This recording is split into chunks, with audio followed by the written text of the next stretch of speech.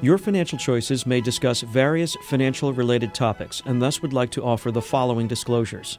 Laurie Siebert is employed by Valley National Group, the Valley National Financial Advisors Group of companies. Investments are offered through Valley National Investments Incorporated, member FINRA. We inform you that any federal tax, state tax, financial advice, or information contained in this communication is not intended to be personalized or specific in nature, or to be relied upon for your personal situation in any circumstance. The advice and information are not intended and cannot be used as a tax opinion letter, nor used for the purpose of avoiding tax-related penalties. For personalized advice specific to your own situation, we recommend that you consult your CPA, CFP, or attorney. Good evening, everyone, and welcome to the show. This is your host, Laurie Siebert. I am a CPA, CFP professional, and AEP on the web at yourfinancialchoices.com, and you can listen online each and every week at wdiy.org or on the WDIY app, as well as many streaming services for podcasts of prior shows as well. Today is November 1st, 2023. The markets were up today with the Dow closing at 33,274, the NASDAQ at 13,061, and the S&P at 4,237. Our topic tonight is making financial planning work for you. We are live tonight. We'll take your questions. Cindy and Bob are in the studio with us this evening. We'll answer your calls, take your information, and we ask you to mute your radio so you can hear me without the delay and we can talk without confusion. We discuss general financial planning topics and not specific investments. And while I typically have a topic each week, you can still ask questions off topic, and I will do my best to answer them. The phone number again is 610-758-8810, 610-758-8810. Email is also available at yourfinancialchoices.com.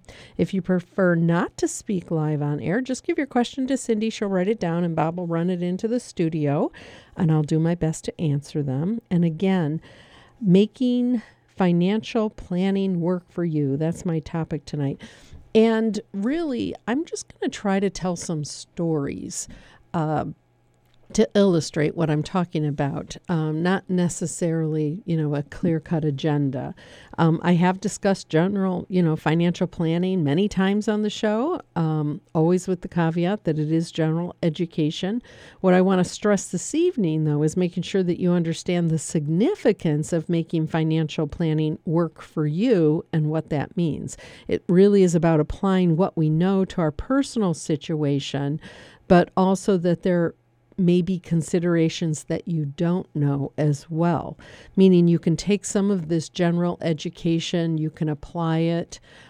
We talk about a lot of topics every week. I'm hoping that it's really helpful for our listeners and that you're able to implement some of it or take that information that you learn and then expound upon that by doing your own research or, consultations with other professionals.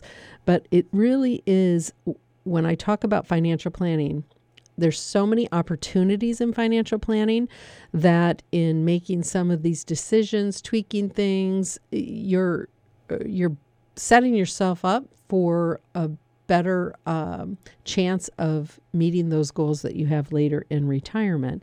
But specifically kind of honing in on how some of these financial planning strategies apply to your specific situation. So I'm going to go through some examples.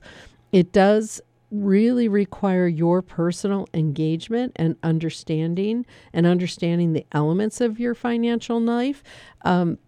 You really have to resist being afraid.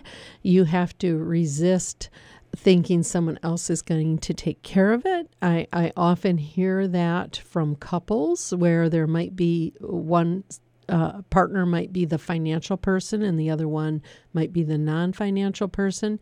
You need to get comfortable with engaging enough that if anything were to happen, you're able to step in and manage your financial life because this is so, so important. It impacts us every minute of every day, our financial decisions.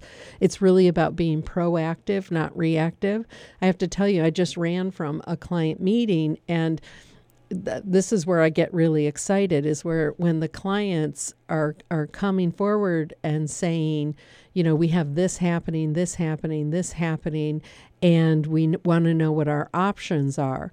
And we're looking at it before any decisions have been made. As I try to stress, when we're proactive on these financial decisions, we have many more options than when you pull the trigger on something and then you come later and say, hey, I did this. Now I owe a bunch of taxes. What can I do now? Well, I might not have as many options for you at that point. So being proactive and kind of understanding the lay of the land ahead of time makes such a difference. So sometimes we can do that with some of the general education we get.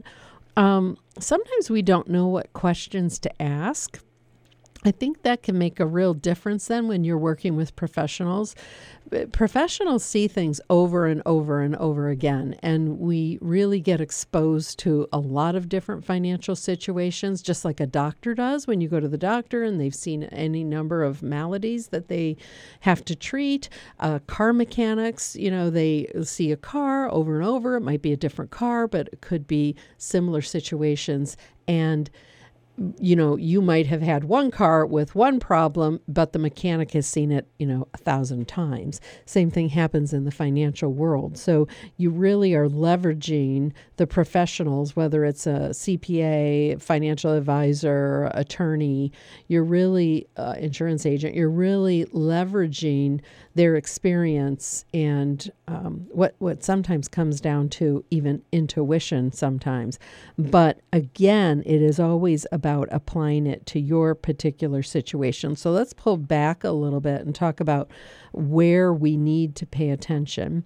And that is what I always call the elements of your financial life, which is your cash flow, your taxes, investments, retirement accounts, retirement planning, risk management, which is insurance, and estate planning. So that's kind of like, for me, always my agenda to kind of look through when I'm doing particular annual reviews with clients.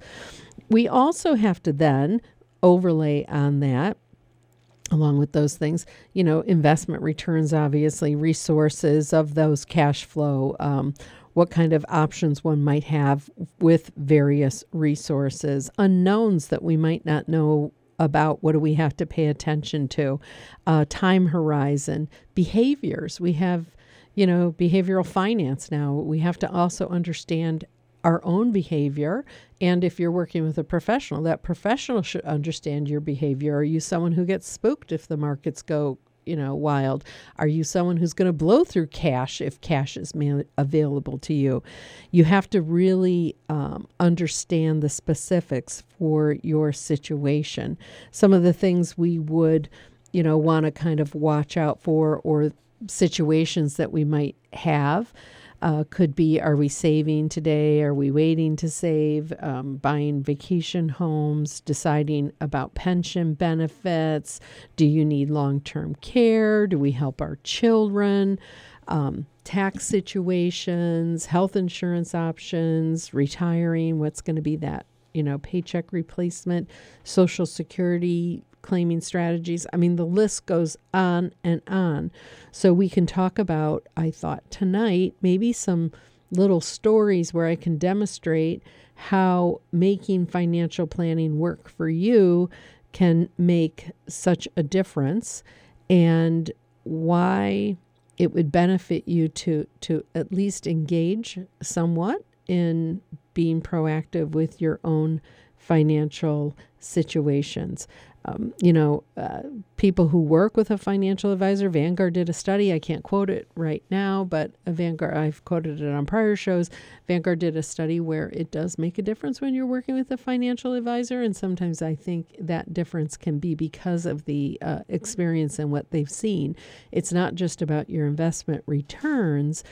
It's about all of those spokes in the wheel that impact your financial life, making sure those things are all working together.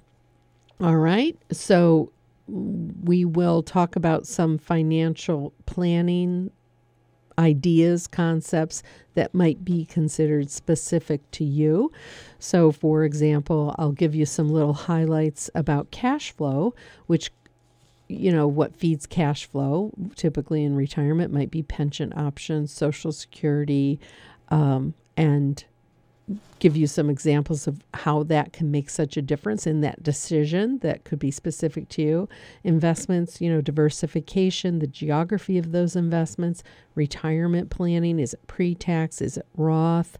Don't put all your eggs in one basket. Maybe don't have all of your investments in your retirement accounts.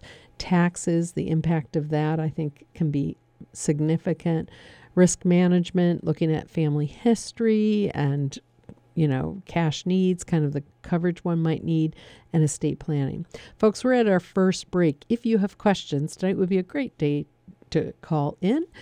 Phone number is 610-758-8810. We'll be back in just a moment. WDIY thanks its members and Valley National Financial Advisors, offering a broad spectrum of financial services for more than 25 years, including fee-based asset management. It all starts with personal goals and an understanding of risk tolerance, investment objectives, and the markets. On the web at valleynationalgroup.com or 610-868-9000. WDIY members have exclusive access to our weekly member ticket giveaway. That's a new drawing every week for the best events the Lehigh Valley has to offer. Concerts, festivals, film screenings, theater performances, and more. Last year, WDIY gave away over 2,000 tickets to our members. So don't miss your chance. Become a WDIY member today. Call 610-694-8100 extension 4 or visit WDIY.org. Welcome back to the show. This is your host, Laurie Siebert. You're listening to Your Financial Choices right here on WDIY 88.1, also available on the WDIY app. For questions, the phone number is 610-758-8810. We are talking about making financial planning work for you. And I want to pull back just for a second before I get into some of these details. There is a financial plan that one may need, which could be a very comprehensive financial plan, a financial planning engagement with, a certified financial planner professional. And a financial plan might be that big picture that one might need.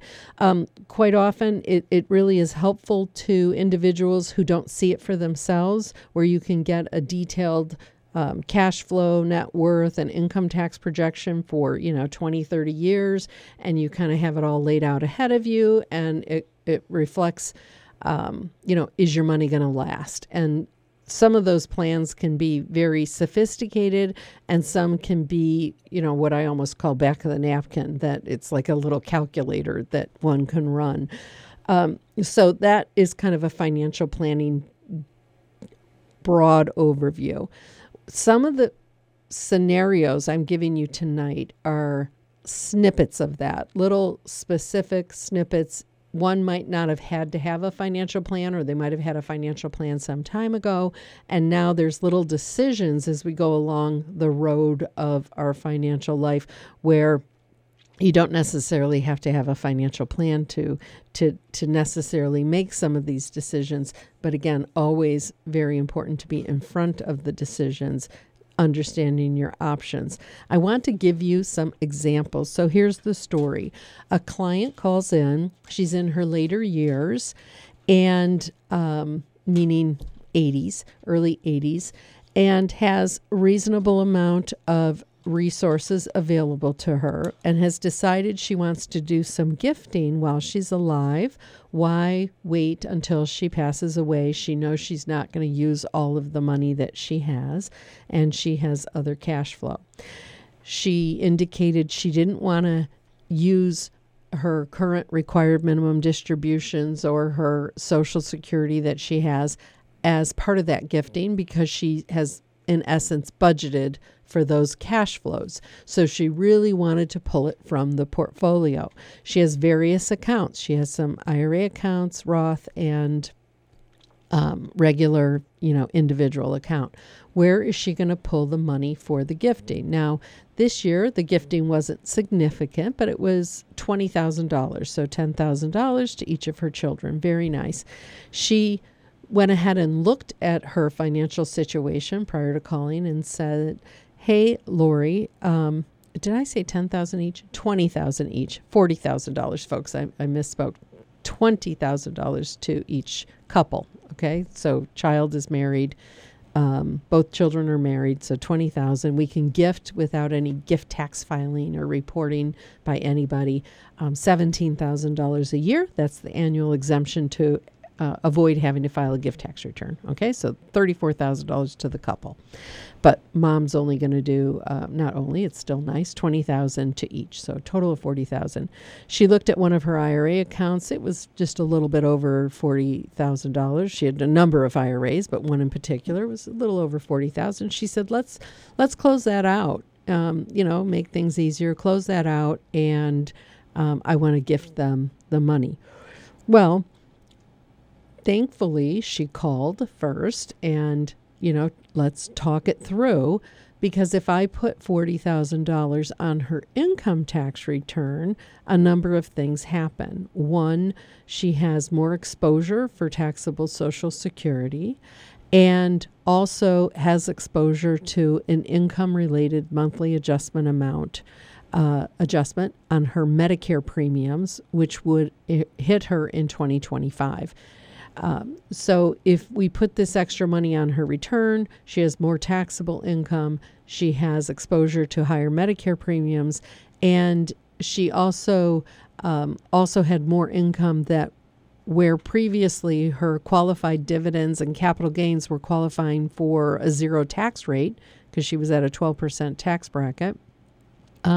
We're qualifying for a zero income tax rate. Now that was getting exposed to a 15% tax bracket on the capital gains and capital gain qualified dividends. And we had more Social Security taxable. So it's kind of, it is a circular calculation. The more income we put on our return, the more Social Security gets included, up to 85%. And so luckily we were able to talk it through and run like little scenarios to see what this looked like, and then look for an opportunity of where else might we be able to find $40,000. And in her individual account, there were opportunities to raise that $40,000 with no tax consequence. So that is one of those items where we talk about being proactive, not reactive, and where are the options, coming from, where we can pull money. Does it make sense? So number one, we can say, does it make sense for her to do the gifting?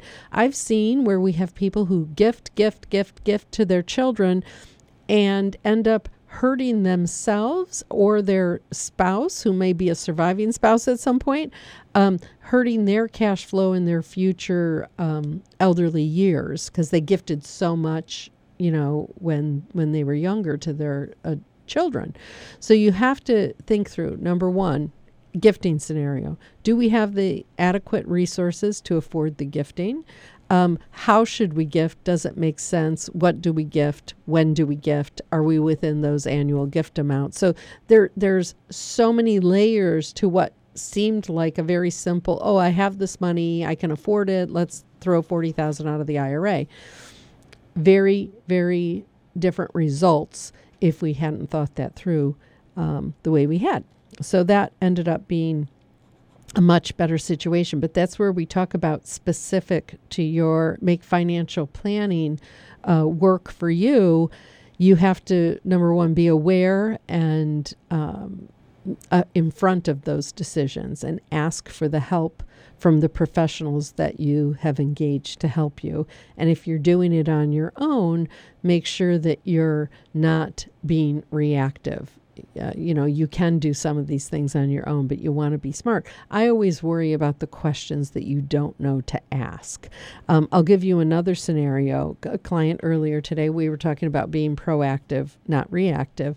And they came with a number of scenarios that they're faced with right now, number of considerations, kind of a confluence of events that is occurring with so many different pieces and moving parts that it's really critical to be in front of those decisions. And I love when we're in front of them because we do have so many more options. One of the questions was, there is a rental property, and do we sell the rental property to, aid in cash flow and further investment, etc., even though we might have a lot of taxes? And they were aware, which is wonderful when we have people who are aware of other tax saving strategies. So there is a tax saving strategy when you own investment property called a 1031 exchange that's still available, where you can exchange property that you have currently that's held for investment into another property that's like kind, and the IRS doesn't deem it as an actual sale. It's almost like a swap. We call it a like kind exchange. There are a lot of rules around this. So we can't have people just saying, oh, I'm going to do this, and then they do it without thinking it through, because there are a number of steps that have to be taken. So very astutely, these people are aware of this. They may not understand all of the little rules, but enough of the rules to know that we need to be in front of it. We need to ask about it. We have to do it the right way. You have to have a qualified intermediary. You have to identify the new property within a certain amount of days. You have to make sure, are you exchanging for a higher amount, the same amount, less amount? What's the consequence of that? So a lot of pieces. So we can have a good strategy, but if we don't understand how to see it through the right way, we may have, tainted it, and it might not have worked. So, and then you have to understand what the new property would be used for. People sometimes think, oh, I can now just use it personally, like my vacation home. Well, it doesn't work like that. So you have to be really careful, be in front of these decisions, makes a big difference. But again, being proactive, and kind of knowing what questions to ask. But if you don't know what questions to ask, if you have a complicated situation, say, is it time for me to get a professional? Folks, we're at the second break. If you have questions, the phone number is 610-758-8810. We'll be back in just a moment. WDIY thanks its members and Valley National Financial Advisors, offering a broad spectrum of financial services for more than 25 years, including income tax preparation for individuals, businesses, estates, and trusts. Tax preparation involves more than putting numbers on a return. It requires planning. On the web at valleynationalgroup.com or 610-868-9000. WDIY presents a selection of award-winning public affairs programs weeknights from 6 to 7 p.m. Listen to important conversations regarding art, science, politics, and more here in the Lehigh Valley and beyond. Check our website for new topics and archive programs. WDIY Public Affairs on 88.1 FM, streaming at WDIY.org, on the app, or wherever you get your podcasts. Welcome back to the show. This is your host, Laurie Siebert. You're listening to Your Financial Choices. If you have questions this evening, the phone number is 610-758-8810, and you can talk live on air with me, or if you're not comfortable talking live, just give your question to Cindy, and she'll write it down. Again, 610-758-8810. Questions can also be submitted through yourfinancialchoices.com. I'm going to give you a couple more examples of cash flow when we're talking about making financial planning work for you, so that I can move on to some of the other examples in the other areas and the other financial elements. And this one I'm going to kind of combine a little bit because there's some similar considerations.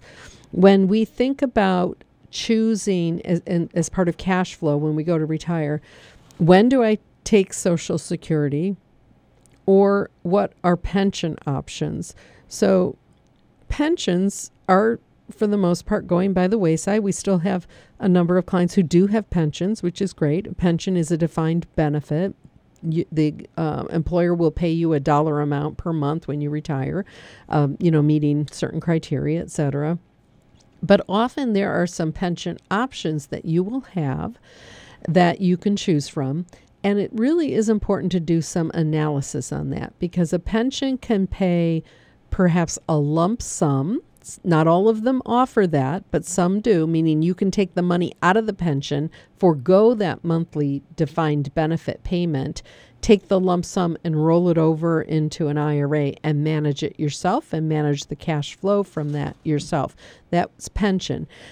In addition to that, you might have a pension option of, do I take it over just my life expectancy if I'm taking the monthly amount, or do I provide a benefit for my surviving spouse? And that benefit for my surviving spouse or partner could be 100%, meaning whatever I got, they get, or 50%, whatever I got, they get half, or some type of term certain. So lots and lots of pension options for survivors. Then, and so put that on the shelf for now. Now we look at Social Security. Social Security has claiming options as well. One could claim as early as 62, barring any disability or low, I'll just say disability for now. So you can have Social Security that you could claim as early as 62.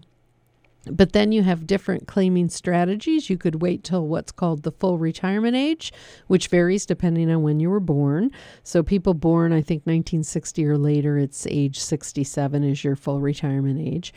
And defer even to age 70, where you reap the reward of an 8% increase per year through age 70. So number of claiming strategies. What you have to be aware of for Social Security is if you're continuing to work, the person who's claiming, meaning you can have a spouse who's still working and claim on your own record if you meet the age requirement. But if you're working, prior to full retirement age, you may have to pay some of it back. So it may not make sense to collect if you have to pay it all back if you're making a lot of money. But maybe you're only working part-time and you are below a certain threshold. It's like, 19,000 something, maybe might even be 20 now. If you're making below that, you still could collect pre-full retirement age on Social Security and not have to pay it back. But once you go over those dollars, you have to start paying back $1 for every $2 over. If it's in the year of full retirement age, then it's, I think, $1 for every $3 over in the year of full retirement age until you reach full retirement age. But once you're full retirement age, you can make as much money as you want and not have to pay back any Social Security. All right. So now let's talk about general financial planning. One might say you read things and people say, oh, take Social Security while you can get it. It might not be there in our future, so people will, file as soon as they can. Other people might say, hey, people are living longer. Wait as long as you can. Wait till age 70 because you get the maximum benefit at age 70. If you rely on that, you could be shortchanging yourself. So when we talk about making financial planning work for you, we have to look under the hood a little bit. And this will sound like basic, like you think, well, gosh, everybody knows this, Laurie. You would be surprised. Not everybody understands about looking under the hood and understanding how some of these decisions are impacted by your own circumstances. So if you are not in good health, then it might make sense to collect Social Security early. If you're not in good health and you've elected a single life pension option where you're going to collect $2,000 a month, and you're not in good health and you die the next month, then that might not have been the best decision to take the single life option. So the single life option would pay you the most monthly amount, but if you're not in good health, does that make sense? Maybe a lump sum option would have been better for you, or the 100% survivor option might have been better for you. You have to look at your own circumstances. What's your life expectancy? What is your health? What about cash flow?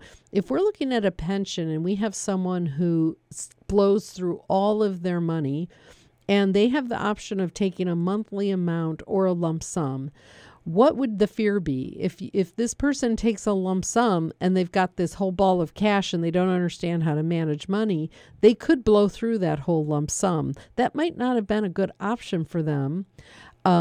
even though it could be a great option for, 85% of the people taking a lump sum, depending on circumstances. This is general education. But there is that group of people who could blow through the money, and maybe they would be better suited to have a monthly pension amount. Social Security, the same thing. If we have someone who's in ill health, as I said, you might want to collect earlier. But if we have people who have longevity and they don't really need the money for cash flow, meaning they have other resources, that could be a good opportunity to defer to age 70, maxing the benefit, and perhaps securing a higher benefit for a survivor as well, because a survivor steps into the higher of the two benefits when we have, couples.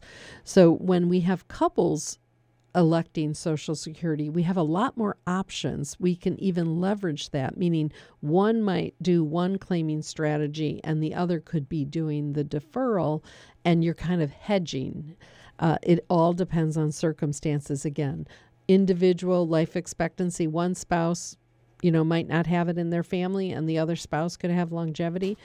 You might want to look at that. Or health, if we've had, bouts of cancer, diabetes, stroke, heart attacks.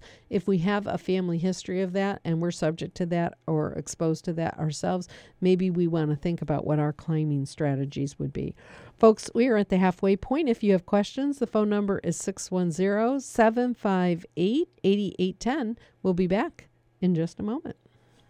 WDIY thanks its members and Valley National Financial Advisors, offering a broad spectrum of financial services for more than 25 years, including estate planning and tax preparation, especially for Pennsylvania and New Jersey residents subject to state inheritance tax reporting. On the web at valleynationalgroup.com or 610-868-9000. Welcome back, folks. If you have questions, the phone number is 610-758-8810, and we're talking about making financial planning work for you. We've just kind of covered a few stories that we would have with kind of cash flow and cash flow decisions. Let me talk about investments for a minute. So I already mentioned moments ago about a 1031 exchange on like a real estate investment when one has a rental property. I don't see a lot of 1031 exchanges, this like-kind exchange. They are out there. I would say that probably serious real estate investors probably do this more often, but you really do have to understand it and make sure you follow all of the very detailed rules on a 1031 exchange. So that could be an investment that also could be very specific to you. But even within our own, financial investing, whether it's in retirement accounts or outside of retirement accounts, so I'm going to call that qualified money versus non-qualified. That could be specific to you as well. Number one, you have to understand your own risk tolerance. It's best probably not to get investment advice from someone talking over the fence. I always imagine that home improvement show, someone giving advice over the fence. But you could take some of the general education that you may get as far as setting up things like set it and forget it. I mean, that's a general financial education option that I love. And that is really valuable to understand that if I go to work and someone tells me, contribute to your 401k at work and the employer doesn't match, that's great general education, and that can apply to a lot of people. Set it and forget it. It's the best, one of the best ways to save.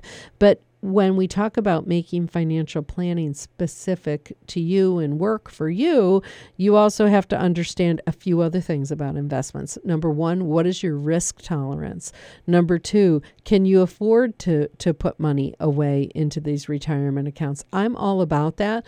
But if you're sitting on $50,000 of debt on a credit card with 25% interest rates, I'm not sure I'm going to have you maxing out a 401k contribution, set it and forget it. I want you to not forget about your credit card. So you do have to make sure that you're understanding your own situation.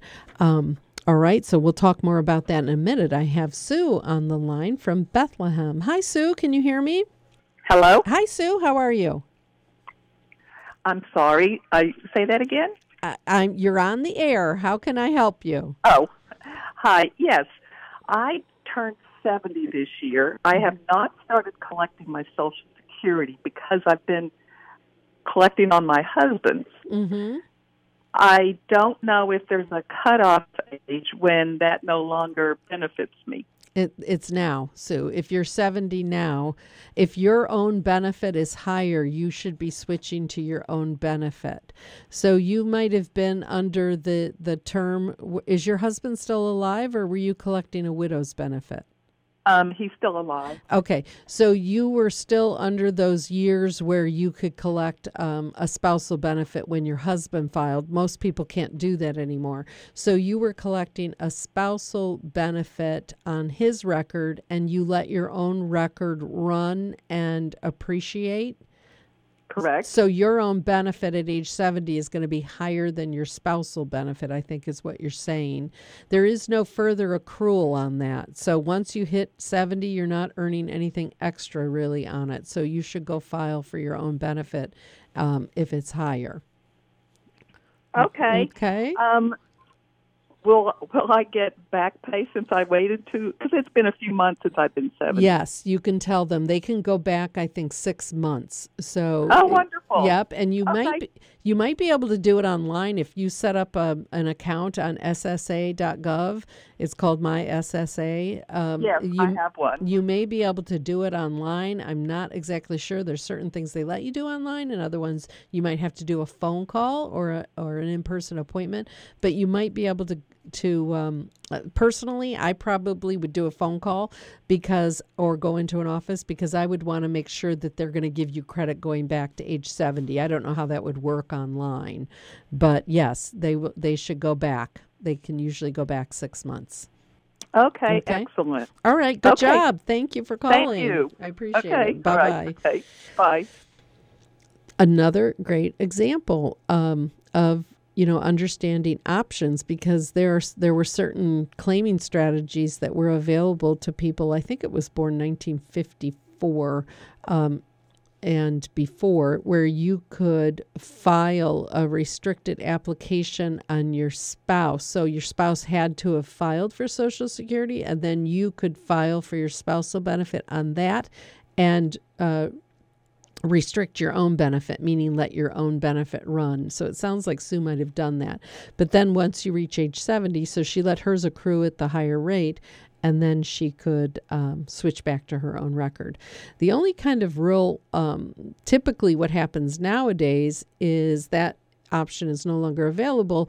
And if a spouse goes to file for Social Security and you're in a couple, then if both are filing, Social Security is going to pay the higher of your own benefit or the spousal benefit. It'll pick one or the other. You don't really get to choose. But if my husband has not filed and I go to file, then I'm only can file on my own record.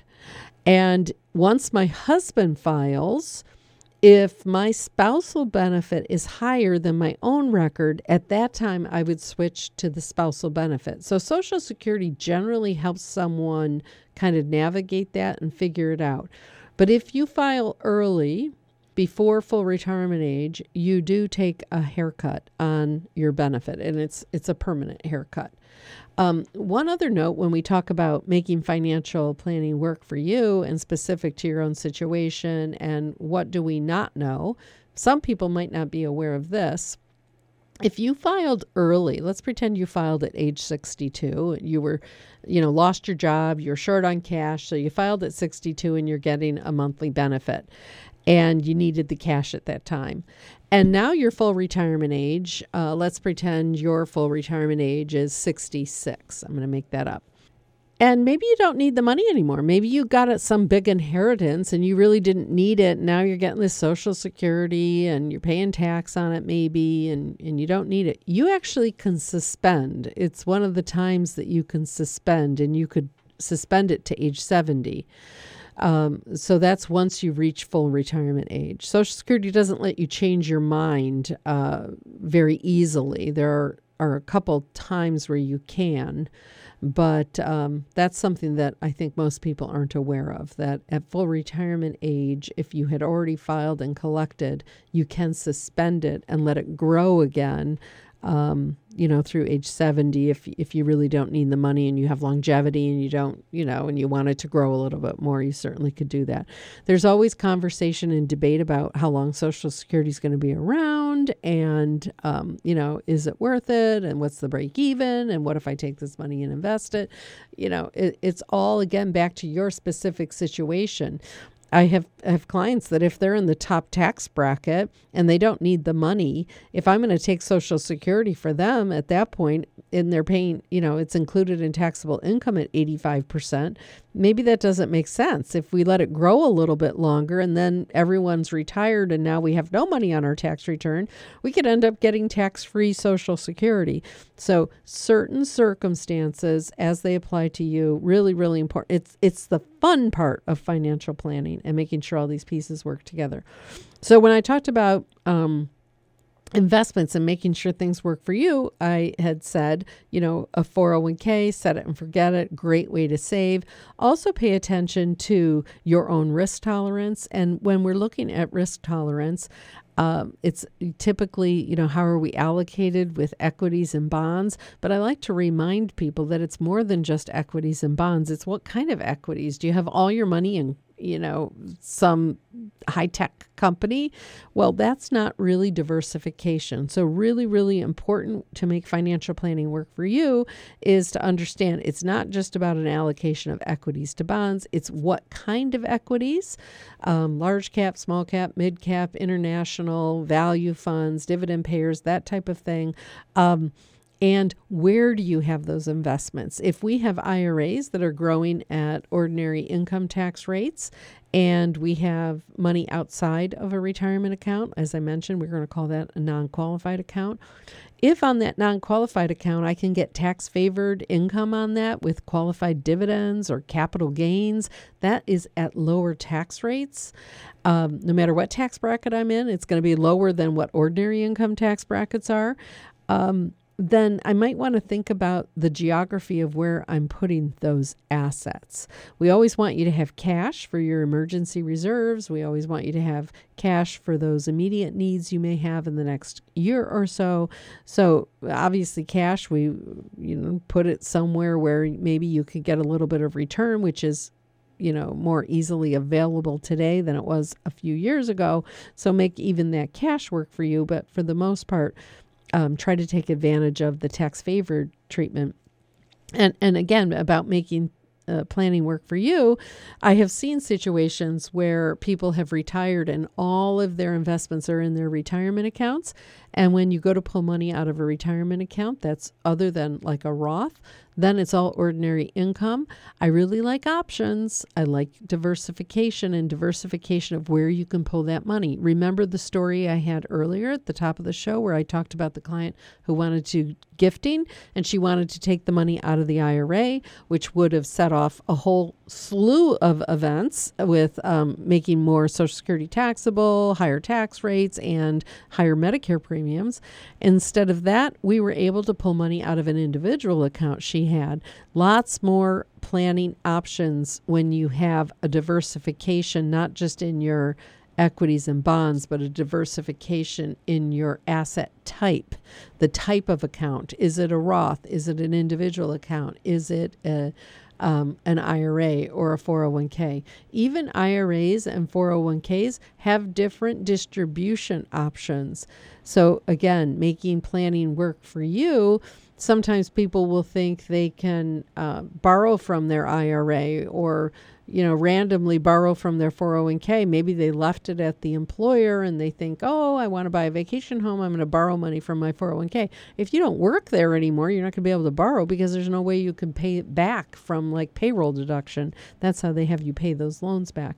So different rules apply to the different kinds of investments you have. So be aware of non-qualified accounts, 401k type of accounts, Roth IRAs, Roth 401ks. They have some different attributes as well. Same thing with Roth conversion. So you can have a Roth IRA, traditional kind of Roth IRA, a Roth conversion, or a Roth 401k. All have different implications. Even when we talk about making planning work for you, when we have people who are charitably inclined, if you're age 70 and a half or older, you can make a distribution from your IRA to a nonprofit subject to caps and not pay income tax on that, but you can't do that from your 401k. So this is where I go to, knowing what questions to ask. You get general information, general education. You listen to the show. I love it. I love that you're all so smart. But you have to be careful of what you do know, because you might think, oh, Laurie talks about QCDs all the time, qualified charitable distributions. Well, you can take those from an IRA, but you can't take them from a 401k. All right. So you want to be careful. In fact, we had one client who told us after the fact, oh, yeah, I took the money out of the IRA. I put it in my bank account and I wrote checks. Well, that doesn't work either. They thought they were smart. They thought they're doing, charitable giving out of their IRA. Well, it has to come directly out of the IRA. The custodian has to write the check to the charity. You can deliver it, of course, but they have to write the check. So you just have to make sure, remember, proactive, more options, and avoid pitfalls. Folks, if you have questions, phone number is 610-758-8810. We'll be back in just a moment. American folk music offers a variegated pattern of performers and styles. I'm Tom Druckenmiller, your host for In the Tradition. Together we'll trace the roots and branches of American folk music from the earliest recordings and performers through today's talented players. In the Tradition, Wednesday evening from 7 to 9 p.m. on WDIY 88.1 FM and WDIY.org. WDIY thanks its members and Valley National Financial Advisors, offering a broad spectrum of financial services including portfolio management, tax return preparation, and financial planning for the accumulation years, retirement years, and estate distribution. On the web at valleynationalgroup.com or 610-868-9000. Welcome back to the show. This is your host, Laurie Siebert. You're listening to Your Financial Choices right here on WDIY 88.1, also on the WDIY app. Questions can be submitted on yourfinancialchoices.com or by calling during the show at 610-758-8810, and you can talk live on air or off air, whatever you're more comfortable. We're just talking about some stories tonight, making financial planning work for you. For those who are listening, kind of try to identify some area in those financial elements I mentioned. Try to sit back just for fun, between commercials, and think about one of those areas of your financial life and try to follow the threads of a decision that you may have to make, and ask yourself, have I thought of everything? What are my options? Is there something I'm missing? Is there something I might have not realized? One area that I think doesn't get enough attention is estate planning. Half the people, I think, and again, I'm not quoting any particular statistics, more just general information as we know it, is about half the people don't have estate documents. Typically, a will, a power of attorney, healthcare directives, and a living will. Really important documents to have. Some people will think you need a trust because your cousin, brothers, sister, nephew said, oh, you should have a trust. Everyone needs a trust. Well, there are situations where one might need a trust and situations where you may not need a trust at all. And that would be really important to make sure that you're talking with your attorney whether or not you need a trust. Certainly there are circumstances where trust could be really powerful today. In a few weeks, I'm going to talk about blended families. I think that is really an area where you could really benefit from having a trust to make sure that assets get dispersed the way that you intended. But estate planning can be confusing. I can't tell you how many people still think they're subject to a federal estate tax. Well, the federal estate exemption is $12.9 million each. And even with the sunset of the estate exemption in 2026, with inflation, I'm expecting it to be, let's say, $6.5 million each. So now you're talking for a couple, $13 million. You'd have to have more than that in assets before the taxes would apply. So you really have to understand how those circumstances apply to you. Now, Bob just brought in to me a question from Bob at Allentown. Non-qualified account getting 5% interest, $100,000, which is $5,000 a year. How can he make this not show up on income tax? Well, if we have a non-qualified account and we're getting 5% interest, which is what a lot of, money markets are earning these days. So 5% on like an individual or joint account would be $5,000 of interest income. That is ordinary income. And ordinary income gets taxed at ordinary income tax rates. If you had $100,000 invested in the market and maybe you were getting dividends of 2%, that would be $2,000 of dividends. And you would pay, if they're qualified dividends, they qualify for a lower tax rate. If you're in a 12% bracket or lower, it's 0. If you're in a higher bracket, it's 15%. If you're in the top tax bracket, it's 20%.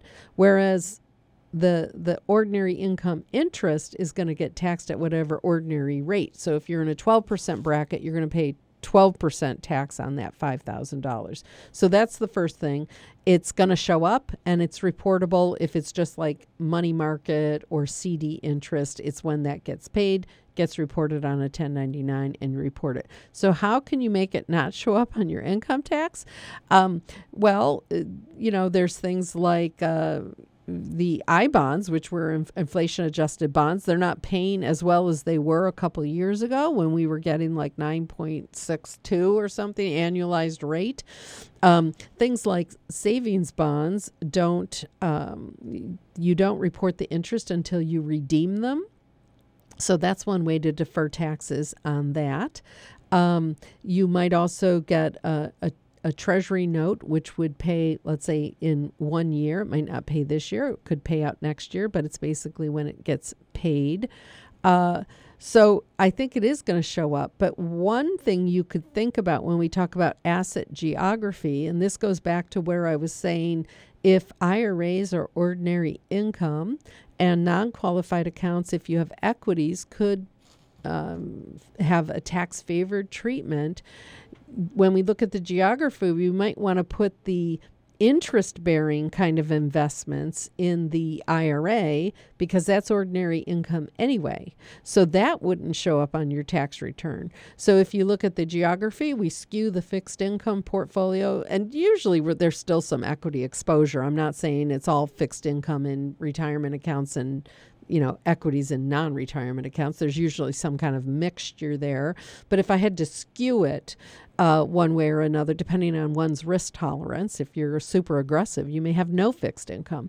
But if you're more of a moderate and you're like 60% equities and 40% fixed income, you might look at the geography of the investments within those retirement accounts and skew that a little bit to the fixed income so that if you're getting 5%, then that would not show up on the tax return until you take distributions from the IRA or 401k, if that makes sense.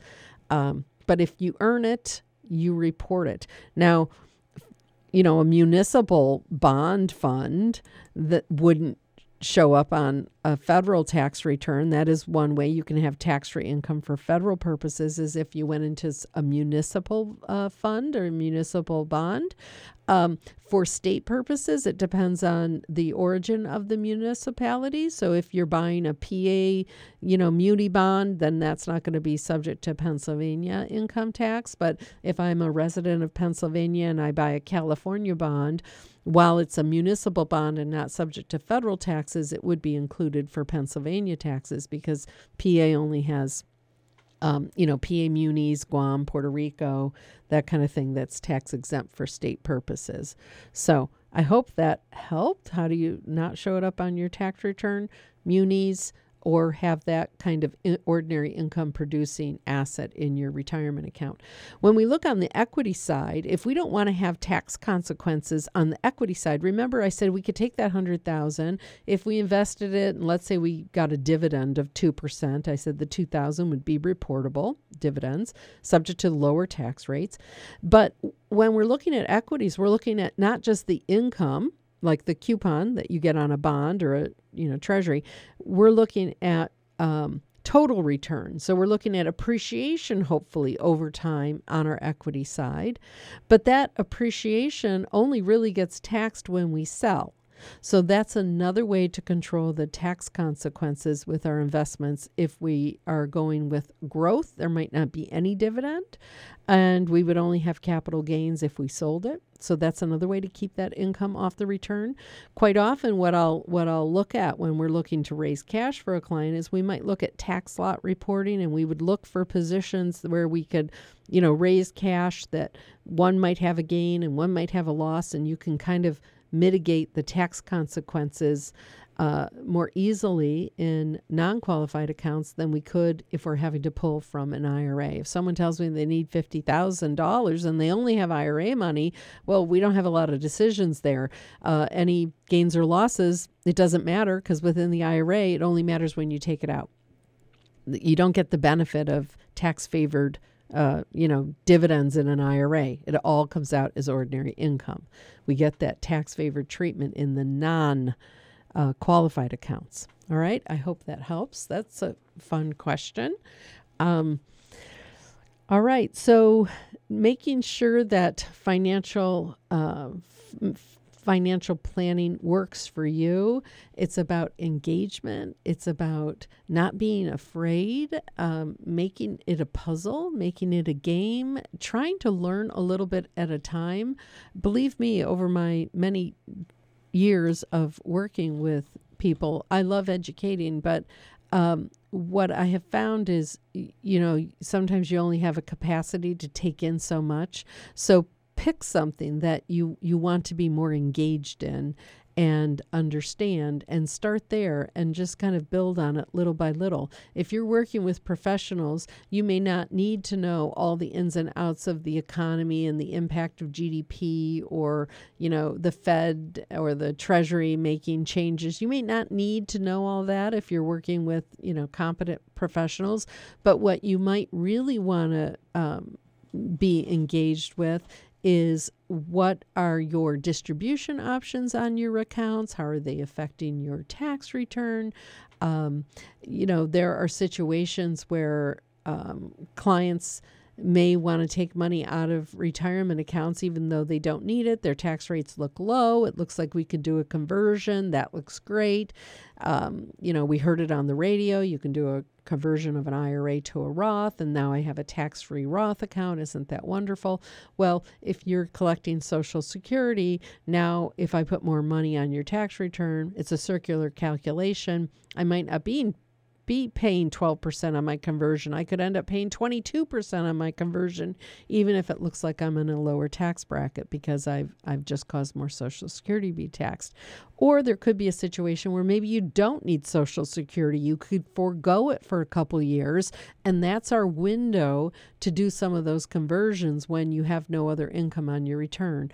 That's a little bit easier to do when we have clients who have accumulated assets outside of retirement accounts, such that when they're retired and they no longer have a paycheck coming in, they have other resources besides their retirement accounts. They might have cash in the bank, or they might have an investment account that we use to fund that cash flow. It minimizes the income on the tax return, which opens the door for doing things like conversions. So again, making financial planning work for you, you have to understand your own financial situation, what applies to you, what doesn't apply to you, what kind of assumptions you're going to use in your planning, and be aware of what questions do I not know to ask? What might I not be aware of? Is there something out there that could work better for me? than something else. I often get the question about annuities. I try to tell folks annuities retain their tax characteristics. So if you invest in a non-qualified annuity, it's great because it's tax deferral, right? But at some point you have to pay the piper, and there's income tax on all that growth, and it's all ordinary income. And if your heirs inherit that annuity, they're going to pay income tax on that, the growth as well. Well, then maybe we say, what if the money was in equities? That gets a step up in basis. Very different tax consequences at death on that. So you really that's just one more example of trying to tell you the nuances of understanding what applies to you and what you might not be aware of. You might think, oh, tax deferral looks like a great thing, but you got to follow the threads to see what the future consequences are of those decisions that you make and how they're specific to you personally, not always the same as, what might apply to your neighbor or your cousin or your parents or whomever. It's really, really such a personal a personal endeavor in understanding your own financial life. I hope I gave you some examples tonight that might spur the juices in thinking about how you approach your financial decisions, and understanding that being proactive gives you so many more options than being reactive. Folks, thanks for your time tonight. Thank you, Bob and Cindy. Thank you, Shandi. Thank you, listeners. Sue and Bob, I really appreciate the questions. Next week, we're going to have mortgage market updates and stories to share with Stan Reinford of Movement Mortgage. Coming up next, we have Tom Druckenmiller with In the Tradition Folk Music. Remember, pay attention, be proactive, not reactive. Make the best of your financial choices, and have a great week.